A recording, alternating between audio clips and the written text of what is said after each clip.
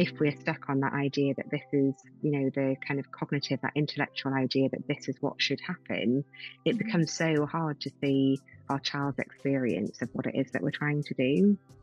So again, being able to base those things on the relationship, what did it feel like when I have prepared this food for my child and they have refused it, or actually they're disgusted by it? How does that make me feel? What does that touch on for me as a parent? And often there are such complex issues with that. Hey, and welcome to another episode of Can I Have Another Snack podcast, where I'm asking my guests who or what they're nourishing right now and who or what is nourishing them. I'm Laura Thomas, an anti-diet registered nutritionist and author of the Can I Have Another Snack newsletter. Today I'm talking to Dr. Emma Svanberg. You may know her better as Momologist on Instagram. Emma is a clinical psychologist, speaker and campaigner with expertise in attachment and perinatal psychology. She is co-founder of Make Birth Better and founded the Psychology Collective in 2019, which is a team of practitioners offering psychological support and guidance for the whole family. Today, we're going to be talking about Emma's new book, Parenting for Humans, which is out next month and is available to pre-order now. Now, before you get totally freaked out, this book isn't a book that tells you how to be a better parent or to set up new standards or expectations for how you should parent. Rather, the point of the book is to understand how you were parented and all the experiences that you bring to your parenting with the hope of getting to know yourself better and therefore understand what you are bringing to your relationship with your kid. So Emma and I discuss what some of the stories are that we bring to parenting about what we've learned about what a parent should be from our own experiences, but also what are socially constructed ideas about parenting. We talk about how sometimes looking for all the advice and answers actually takes us further away from what we're looking for. And I ask Emma why she thinks we're so drawn to advice from so-called parenting experts. Finally, we talk about how we can sift through all the noise of parenting advice and find what's best for us and our kids and learn to just leave the rest alone. So we'll get to Emma in just a minute. But first, I wanted to remind you that my Raising Embodied Eaters workshop is on Tuesday, the 21st of February. Don't worry, it's not going to be me giving you a bunch of useless tips and tricks, but we will explore your relationship with food and think about how you can support your kids to have a positive relationship with food and their body. I will also give you some practical tools, but my intention is to help you take the pressure off of feeding your kids and help you create a home that supports a healthy relationship to food and bodies. I've linked to the full description in the show notes so you can check it out. It's £15. It will be all on Zoom, and I'll have the recording available for a week afterwards that you can watch on catch up if you like. Plus, you'll also get a copy of my Raising Embodied Eaters guide to share with friends, family, childcare, and schools. So click the link in the show notes and you'll get the full details of what we're going to talk about in that workshop. And lastly, before we get to Emma, just a quick reminder that Can I Have Another Snack is a reader-supported publication. I'd love to bring you more deeply researched pieces, but it requires a significant investment in my time, plus the support of an editor and behind-the-scenes admin support. So if you are in a position to become a paid subscriber, then please consider it. It's £5 a month or £50 for the year. It works out at something like 50p an article. And if that's not accessible for you right now, you can email hello@laurathomasphd.co.uk, putting the word snacks in the subject line, and we'll hook you up with a comp subscription. No questions asked. You don't have to explain yourself. I trust that if you are able to afford a subscription right now, you will. And if not, then just get in touch. All right, team, here's my conversation with Dr. Emma Svanberg.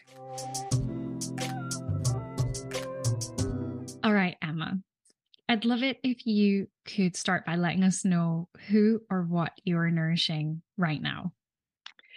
Well, at the moment, I am just in the process of nourishing the next few weeks that are coming up for me, which are all about my new book that is coming out in March called Parenting for Humans, which is a funny process, right? Because you sort of gestate it over a long period of time and then as you know yourself, as we get closer to launch date, there are lots of different kind of angles to think about. So at the moment, I'm both nourishing, trying to talk about my book, trying to really kind of get to grips with understanding how it's going to resonate with people. I think that's the kind of key thing for me, thinking about the ideas that I really want to kind of get out there into the world, while at the same time still nourishing myself and my family as best I can. Yeah, I mean, I remember when I published my first book, I didn't have that same, I didn't have any responsibilities to anyone else except myself. And then when the second book came along, I had a 6-month-old at that point, and it was just a completely different experience. And it was such a fine balance to kind of, preserve myself in amongst the chaos of book publishing. So I hope that you're managing to find pockets and moments to relax and decompress and tend to yourself, because it can be a lot. I don't think people realize that writing the book, editing, fact checking, copy editing, all of that whole lengthy process is like 50% of publishing a book, maybe. Like there's all of the publicity and everything surrounding that is a huge piece of it. Yeah, absolutely. I think that what makes it easier is that I'm really excited about this book. I mean, I've also written a previous book that was a very niche specialist book about birth trauma, and was also very excited about that one, of course. But this book kind of really brings in all of the therapeutic ideas that I work with clients and have done so for many years. So in some ways, I think that, in itself, kind of talking about the ideas of the book is something that I'm really enjoying doing, and kind of trying to figure out, which has always been something that's been really important to me. How do we turn what can feel like really inaccessible, complex psychological concepts into ideas that will make sense to people, so that they can very quickly then apply them to their own lives. So, and you've kind of touched on it a little bit in terms of kind of the maybe more how the book functions, but can you tell us a little bit more about what you are covering in the book? What is the message that you're trying to get across? I think that it started off, the idea came from my experience of working with parents. I kind of qualified back in 2009. I qualified, but and the experience that I see parents having over that time has changed so much. So back when I first qualified, my role was very much about helping parents, most usually mothers within the NHS, when I was seeing people, to kind of really value their role and think about kind of getting support in place. But, very kind of clear difficulties around, for example, birth trauma or anxiety about bonding with a baby, or postnatal depression would be a very common difficulty that I'd see. What's shifted in that time is that there is a whole added layer that has been added on top of that for parents, which is around pressure to do things a certain way, to be a certain way, to parent in a particular way. And that is pressure that is felt by parents, but it's also pressure that then is experienced by children. And what we have then seen kind of come up in, particularly in the last 5 years or so, is so much advice, so much information about how you can tackle that. Try doing it like this. This is a really useful strategy that you could have. These are some really useful words that you can say to your child. But what I then see is parents who've tried that, it's not working for whatever reason, and then they end up feeling like there's something really wrong with me, I'm a terrible parent, or I'm just not doing this well enough, or there's something wrong with my child is broken because all of these beautiful strategies are not working. Where that really resonated with, not resonated, but it struck a nerve. I've thought a lot about how pressure, and I think about this a lot as a professional who kind of gives advice and shares some of the things that you talk about in the book, strategies and advice. I try and be really deliberate and thoughtful and intentional about that. Whether or not that lands is another thing. But I think through, at being a parent, think through how much pressure there is on parents in general, how that contributes to anxiety, to guilt, to shame, to all of these things. But I hadn't actually thought about what the implication is for our children as well, and how they experience that as pressure themselves, and how they are embodying some of these ideals and ideas and fantasies around, you know, what it means to be to show up as a parent and a person in the world, and what that will mean for them as they grow up. So sorry, that just sorry to interrupt you there, but that just kind of really struck me, what you were saying. Well, it's so often it's about the dynamic, right? So we often focus our attentions as professionals onto the parent rather than, or onto the child. But actually, I think kind of a really core part of the message of the book is that it's about your dynamic as a family and the relationship that exists between all of the different members of the family. So, you know, you as a mother might go off and do loads of reading, loads of research, gather loads of information, try particular strategies. But if they don't fit for your child or for your family with your partner or for the context in which you're living in, actually you can end up feeling like, I'm not applying this in the correct way, rather than actually maybe that strategy wasn't correct for me and my family in the situation that we're in. And I think for me, a lot of that work, because I'm an adult psychologist, I focus on work with kind of adult mental health. You know, for me, a lot of that is about us as parents understanding where we're coming from, you know, what's important to us, what history we're bringing into our parenting relationship. Once we understand ourselves, it becomes so much easier to understand what will work for our child or for our family. And it also really allows us to see them as the people that they are. You know, that's why it's called parenting for humans, right? Because it's about, you know, how do we parent as the whole humans that we are, not just how we show up as mum or dad, but also then parenting our children for the whole humans that they are, which is, you know, flaws and all. Aside from those kind of idealized stories that we read about or hear about that you know kind of describe family life as only fitting a very particular model.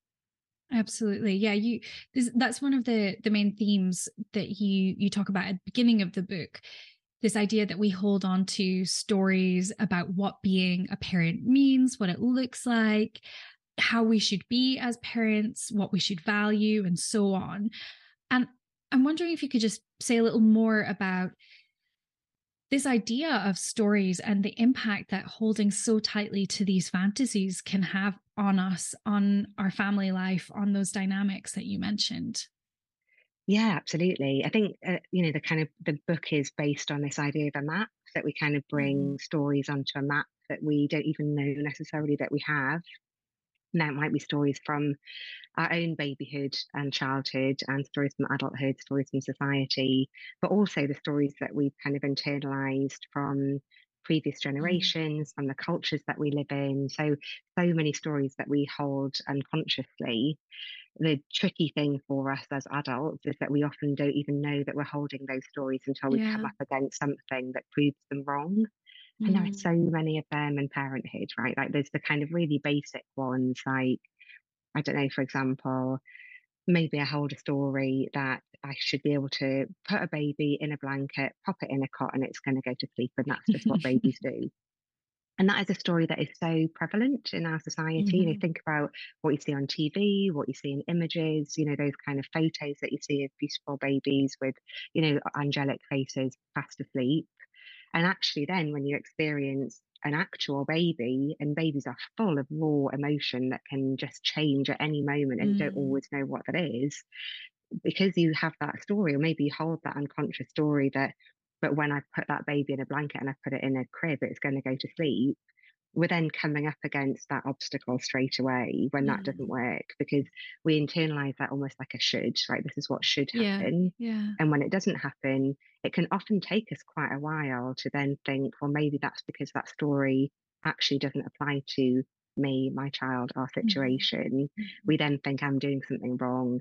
Maybe I need a different blanket. Maybe I need a different crib. Maybe the room temperature is wrong. Maybe my baby has a sleep problem.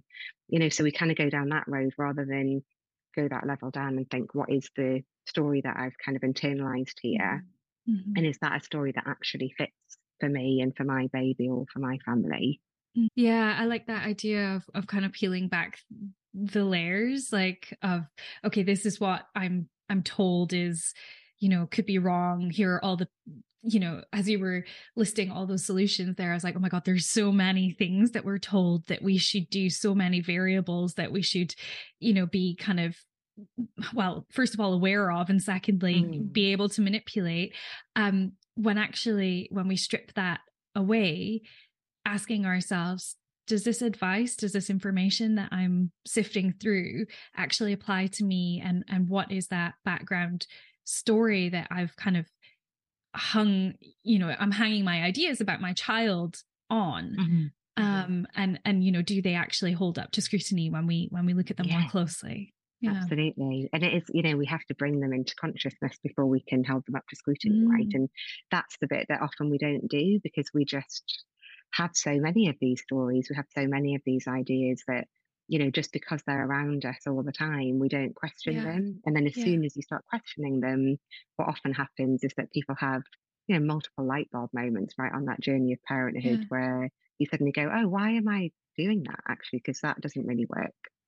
I know exactly what you're talking about with those light bulb moments. And I remember having one, maybe even, I don't know, as recently as like 6 or 9 months ago, when kind of we just got out of, the really, really intense baby phase. It's still pretty intense, but looking back and like thinking about how many of these, like how many stories I suppose I had collected from, whether it was parenting books or podcasts or social media accounts or whatever it was. And then having to like really have a talk with myself about like, this does not apply to me. Like this, I don't need any of this. This is making things more difficult, more stressful, more pressured for me. And actually what I noticed was that it was really undermining my own instincts about how I wanted to parent, and kind of making me second guess myself a lot. And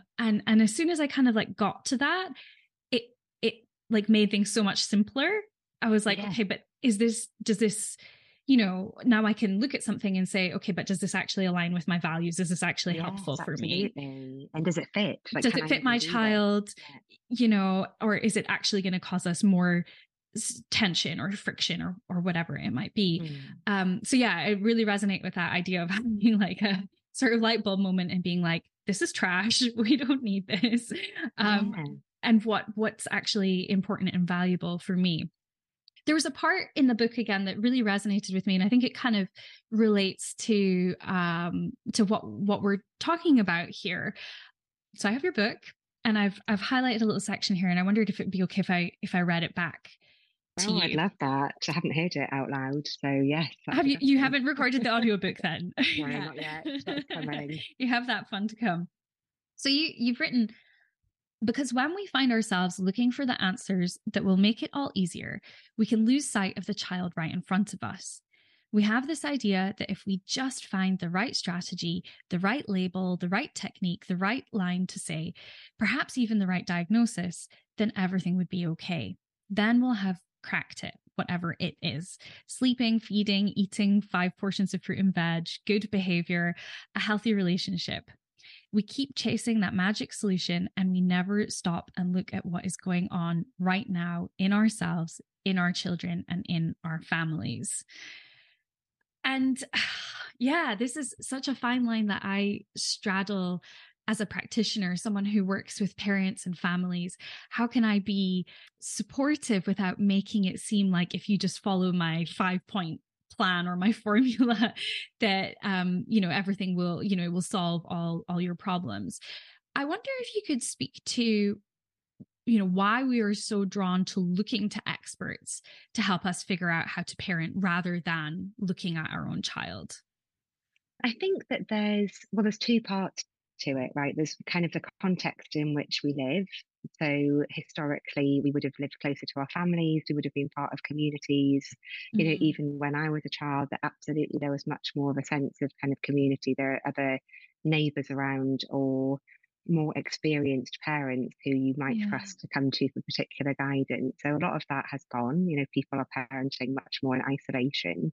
And also in this country, that kind of early intervention, preventative care that used to be very much part of the early parenting experience, where you'd have a midwife that you knew well, you'd have a health visitor that you knew well, There were community nurses that were around, you had school nurses. So, all of those professionals that you had easy access to have virtually disappeared in the last kind of 15 years. So that has made a huge difference to people's ability to access information. I mean, the research shows that people still do turn to their family and friends first and foremost for information over and above experts.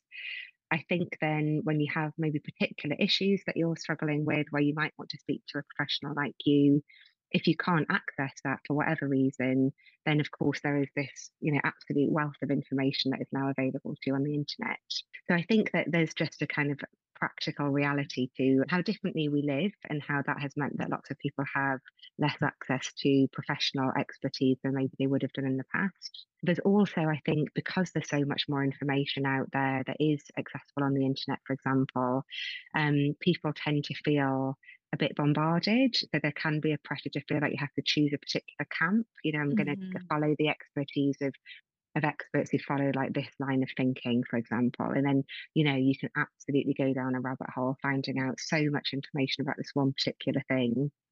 But if that is an idea or a set of strategies that doesn't really fit your family, it can feel really hard to then pull yourself out of that and shift to a different model. Often these things are presented to us as particular models or strategies rather than kind of flexible ideas that we might be able to apply in flexible ways. And then I also think the kind of other side of it is, I mean, we know this in a wider sense that we do live in a society that prizes perfection.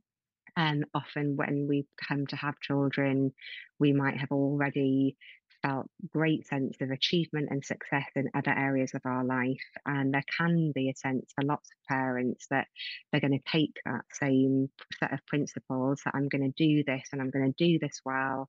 And by doing it well, I have to follow these particular guidelines. And if I do these things, then that means that I'm a good parent. And it's almost like we apply that same sense of achievement, productivity, purpose to the act of parenting.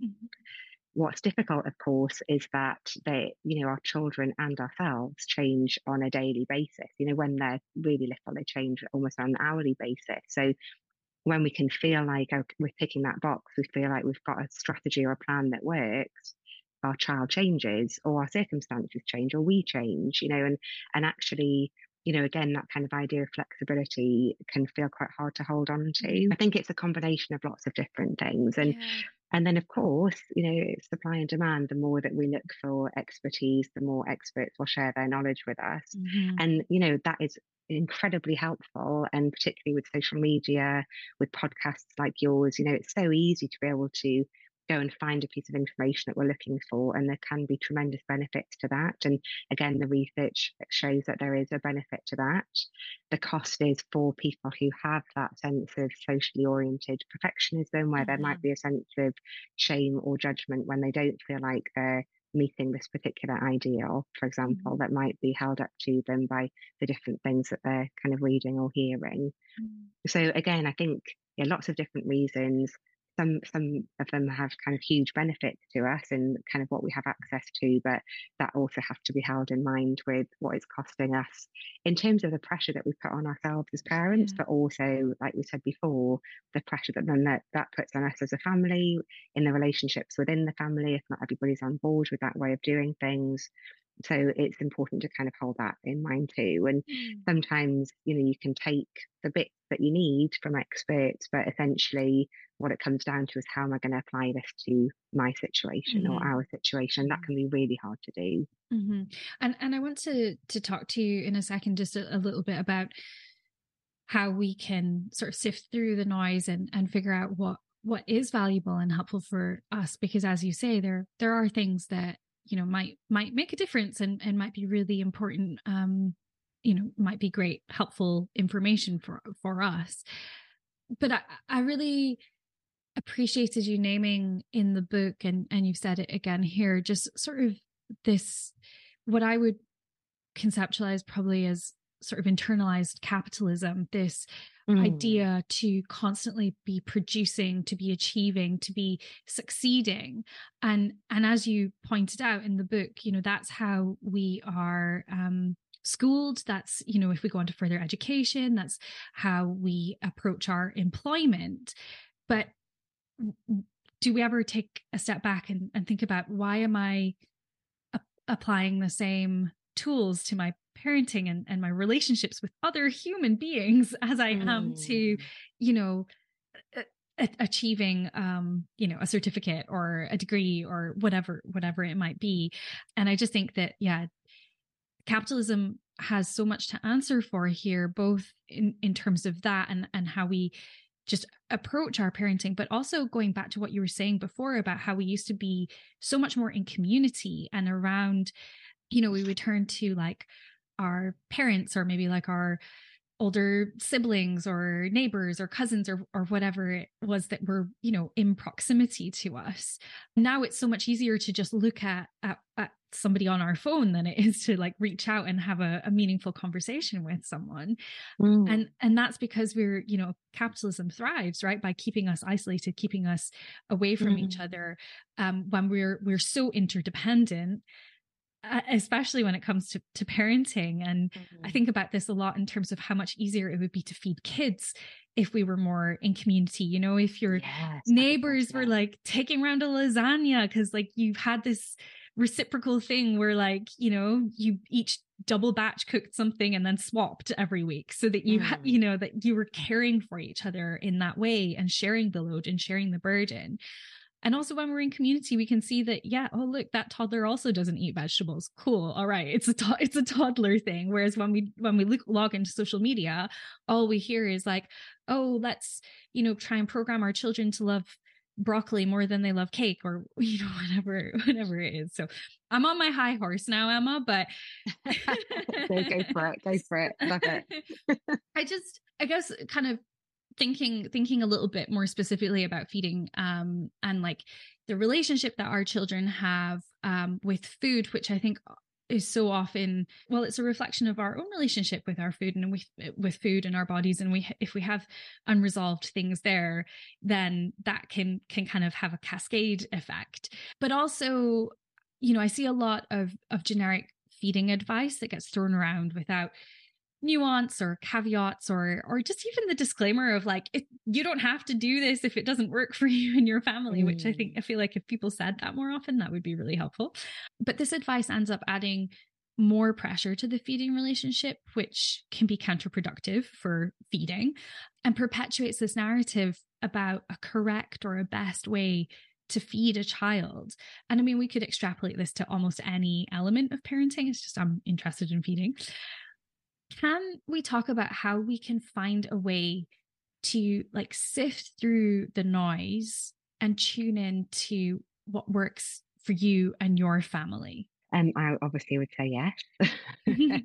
One of the things that I talk about in the book is kind of general parenting tools rather than kind of overarching strategies, that there are, a few kind of key things that if you can hold them in mind, then you can apply different advice to your child and your family situation.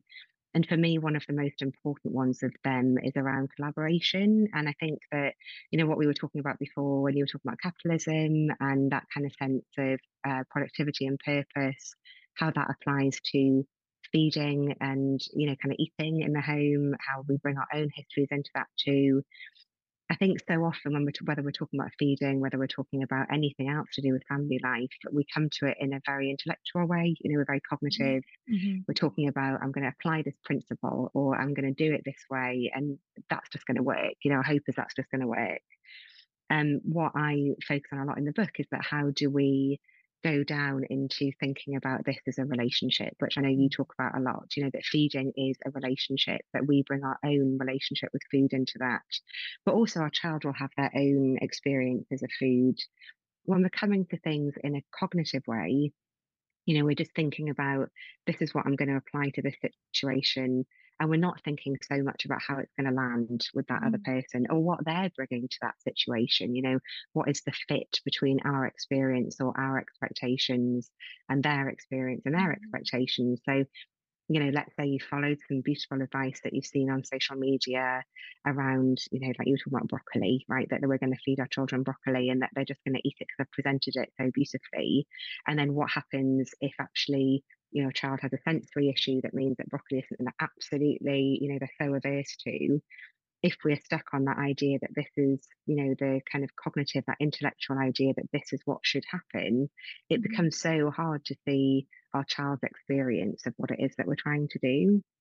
So again, being able to base those things on the relationship, what did it feel like when I have prepared this food for my child and they have refused it, or actually they're disgusted by it? How does that make me feel? What does that touch on for me as a parent? And often there are such complex issues with that. Right. In the book, I kind of start off by thinking about us as whole human beings and what we're bringing.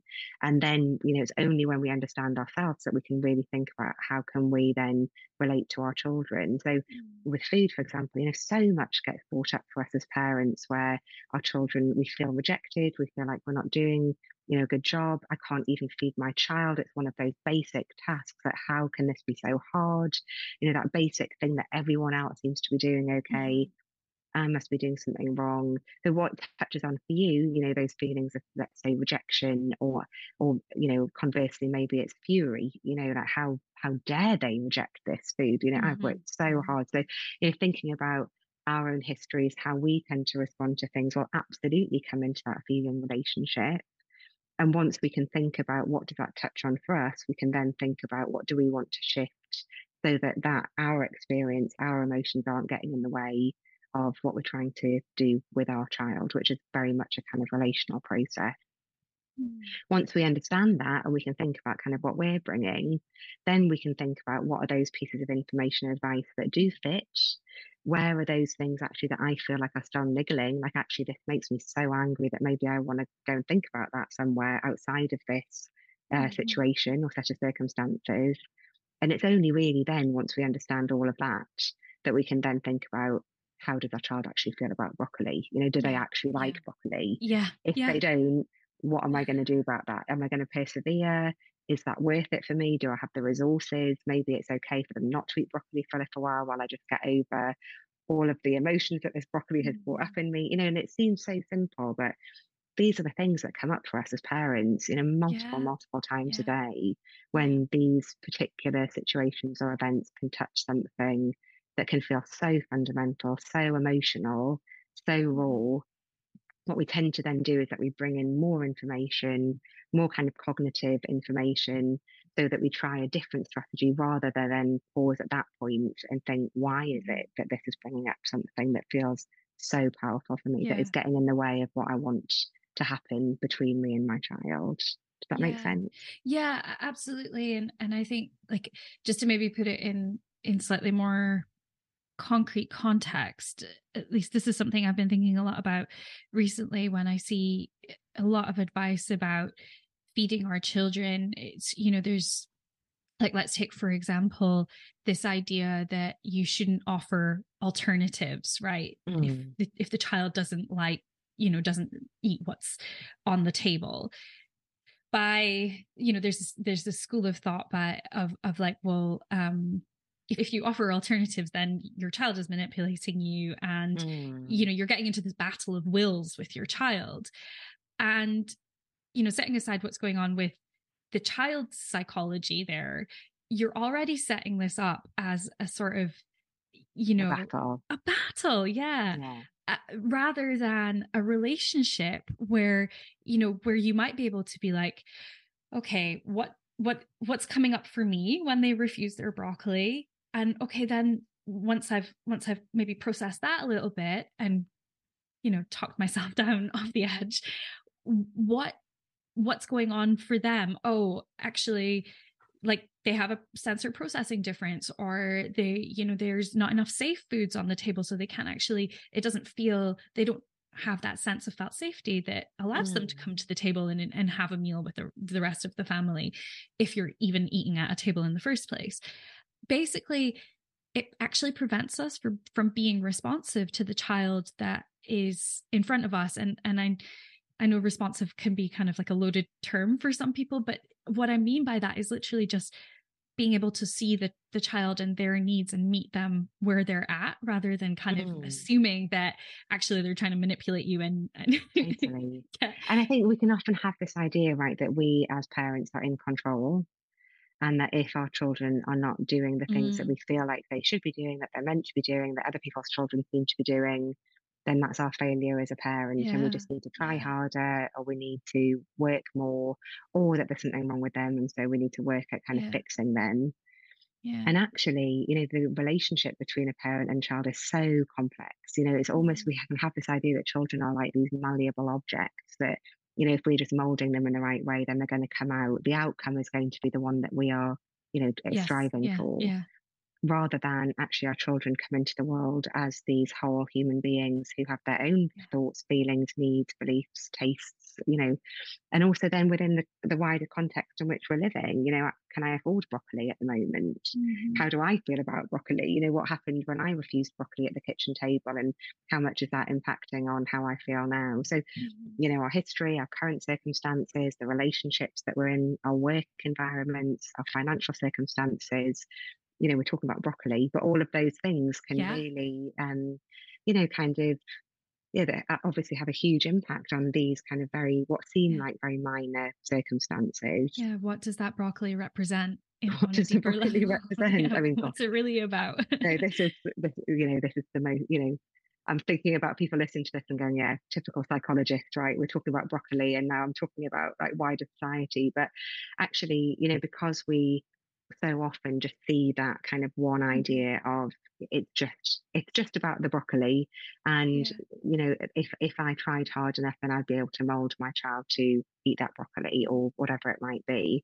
But when we can take into account everything that we're bringing, everything that they're bringing, our wider circumstances, then we can kind of really focus in on that relationship as whole people, right? Like, this is who I am showing up to this kitchen table, and this is who they are, and this is how they're showing up, and all of those kind of different circumstances, their mood, how tired they are, all of those things that can get in the way, that once we let go of that idea of this is how it should be, we can start to see what actually is, what actually is in front of us, and then we can think about solutions to target what is going on in those moments. I think there is something, and I'd be interested to hear your thoughts on this as well, Emma, that feels uniquely kind of, I think you used the word fundamental earlier, or primitive, or something that, gets to really the core of, survival for humans when it comes to feeding.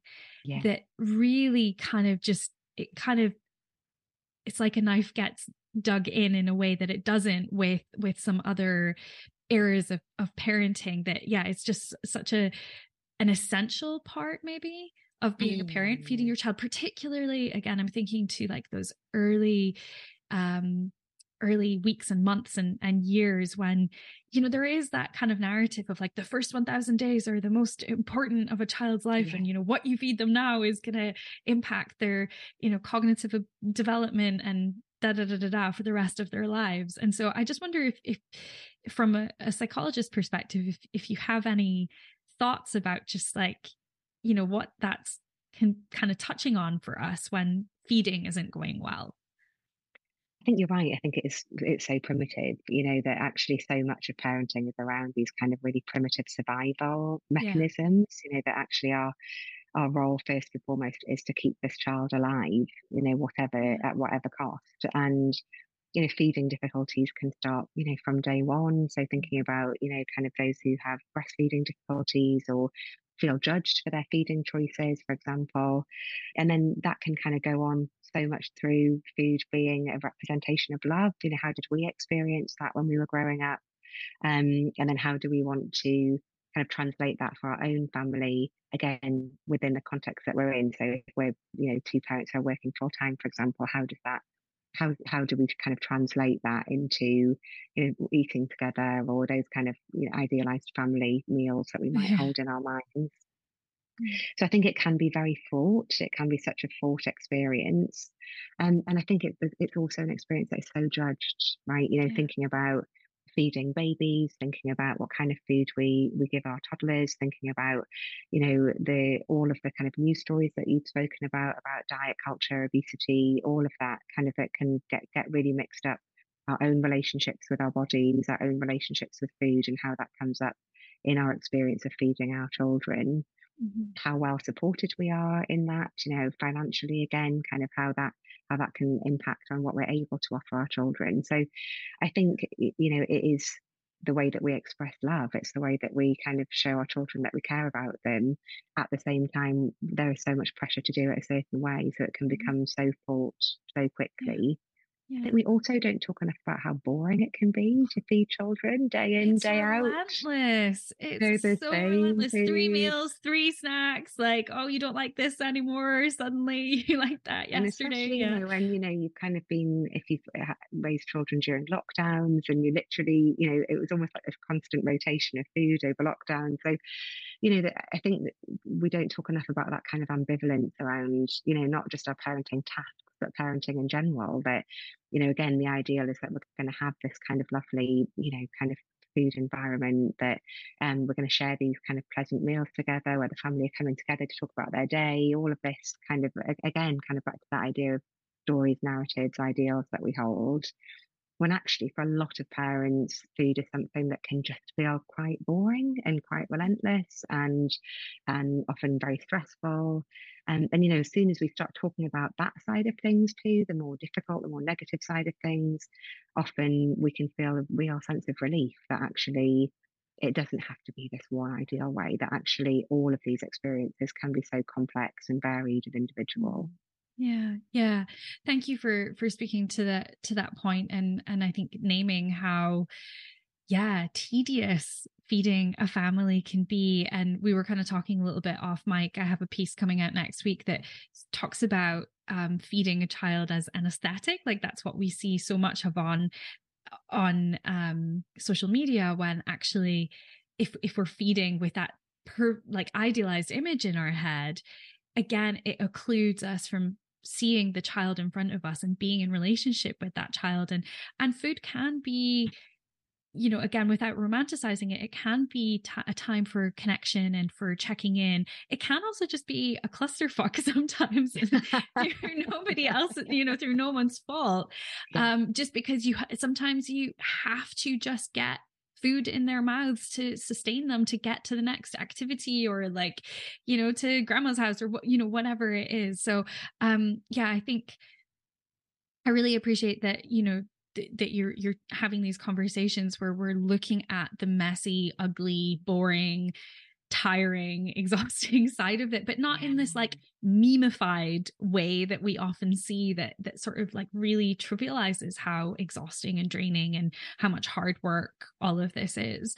I really appreciate that in the book, that you're kind of inviting us to check in with what stories and fantasies that we're bringing to our parenting that actually might be causing us more suffering and harming the relationships that we're having with our families, so that we can kind of, give ourselves permission to take what we need and leave the rest of it. And you can get really creative then, right? Like, once you let go of those ideals and you think about, what do I want? What do we need as a family? You can get really creative with the way that you do things. So, for example, feeding children in the bath, that is something that somebody that I know does, occasionally when they've had a really tricky day and it's just all been an absolute shit show. And I'm like, you know what, we're just going to get in the bath.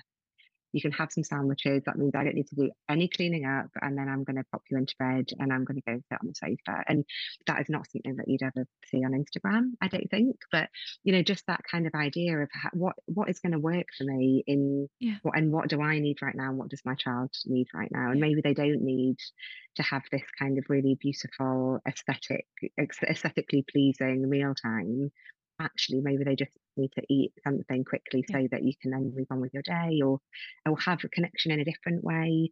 And if, as you know, and you talked about, the stress that can come with feeding can cause such a vicious circle so quickly, that actually anything that you can do to kind of nip that in the bud and be able to, again, bring in ideas about flexibility, creativity, what's going to work so that you can feed your child, but also in a way that feels the least stressful for all of you. Yeah, absolutely. I fully endorse toast for dinner if that's what you need to do to put something in their bellies and get them to bed. As long as they're having enough to eat, then we're good. Emma, thank you so much. This has been a really great conversation. Before I let you go, I want to ask you, who or what is nourishing you right now? Well, at the moment, I've been really focused on kind of restoration. So I think last year I did a lot of work around kind of reflection over the pandemic experience that many parents had and how burnt out so many people are, given the kind of experiences of the last few years that are kind of continuing.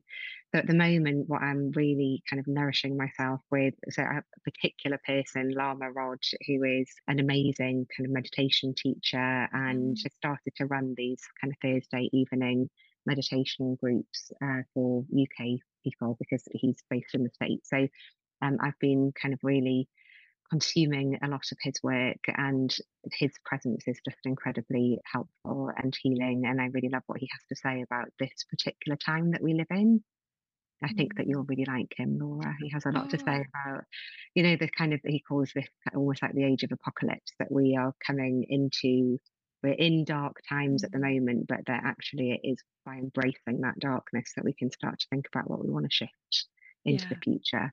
Oh yeah. So very much about, not being afraid of embracing the dark, messy stuff, which is something that feels really resonates with me. I think that it reminds me of Bayo Akomolafi's work. I don't know if you're familiar with their book, These Wilds Beyond Our Fences, where they talk about that in terms of like climate crisis and but also like racism and parenting. They're a parent. There's also some like nuclear physics or something in there. It's a really dense book, but I'll link to that, and I'll link to sorry, what did you say the name of the so his name is Lama Rod Owens, and he's on Instagram, but he also has loads of stuff on the internet, and he does a number of courses. He also wrote a book, so yeah, he's got lots of information out there. I'll definitely link to them in the show notes. And then the final question I have for you, Emma, is what are you snacking on right now? So at the end of every episode, my guest and I share something. It's like a recommendation that they have for the audience. It can be an actual snack. I mean, I feel like you've just given us a recommendation, but I want another one. Like what you've been into lately. I am snacking on rest, which I think, again, we can often have this idea that we have to do these things in a perfect way, that, what our kind of recovery journey might look like, having come out of a few years where things have been so intense for so many families. That if we talk about kind of how, self-healing or wellness journeys, often we're talking about, I'm going to get up and meditate for an hour in the morning. You just can't do that when you've got children, or it's hard to do that when you've got children. So I am a big fan of just snacking on rest, moments of rest where you take moments during the day to just reset yourself. So even just sitting with your eyes closed, taking a few deep breaths, or just thinking about the ground beneath your feet, or just stopping, so that you're not just going and going and going all day, but really taking a moment to check in with yourself and just see how you are. I love that, microdosing on rest throughout the day. Absolutely. I love it. Okay, so I feel like my thing is kind of just silly, but in a good way. So we are recording this in January 2023. So we're just coming out of like the holiday, whatever that was. But I just came across at the end of last week, the 2022 Hater's Guide to the Williams-Sonoma catalog. So I'm not sure if you're familiar with what Williams-Sonoma is, but it's this US-based brand, and it's like, if you think about like a John Lewis or like, a higher end department store, but like on steroids, that's Williams-Sonoma. It's like all these wildly expensive, like, like a countertop pizza oven. Like nobody needs that in a flat in London. Like who needs that? Who has the kitchen space for that? And it's like, everything, like all the kitchen appliances are like $500 and stuff. But anyway, this guy just goes through a bunch of items in the Williams-Sonoma catalog, takes like the copy that they've written in there and just rips it a new one, just tears into it. And it's hilarious and it's very cathartic and highly enjoyable. So I'll link to that. I know we're like oh, great, out of Christmas season and holiday season, but I think it's still worthwhile to have a little look at. And you can watch out for the 2023 one if you're listening to this later in the year. All right, Emma, can you tell everyone the name of your amazing new book and where they can find out more information about you? Yes, so I am Momologist on Instagram, and loads of my kind of links and everything are on there. Or my website is dresvanberg.com. The book is called Parenting for Humans, and it is out on March the 2nd, which is World Book Day, which I love. Oh, lovely. That's so So, cool. you know, I'd again love it if people would pre-order it. That makes a big difference. But yeah, if people do get their hands on it, I'd love to hear what people make of it. We'll have all of the links for Emma's books and her social media and her website in the transcript and in the show notes for this episode. So check her out. Thank you so much, Emma. This was, I think, will be really reassuring for a lot of parents to just hear that, okay, we can let go of some of the pressure and expectations and just check in with ourselves and figure out what it is that we need and what we want from our relationships. Yeah, absolutely. Thanks so much for chatting to me, Laura. Thank you so much for listening to this week's episode of Can I Have Another Snack? If you enjoyed this episode, please take a moment to rate and review in your podcast player and head over to laurathomas.substack.com for the full transcript of this conversation, plus links we discussed in the episode and how you can find out more about this week's guest. While you're over there, consider signing up for either a free or paid subscription to the Can I Have Another Snack newsletter, where I'm exploring topics around bodies, identity, and appetite, especially as it relates to parenting. Although it's totally cool if you're not a parent, you're welcome too. We're building a really awesome community of cool, creative, and smart people who are committed to ending the tyranny of body shame and intergenerational transmission of disordered eating.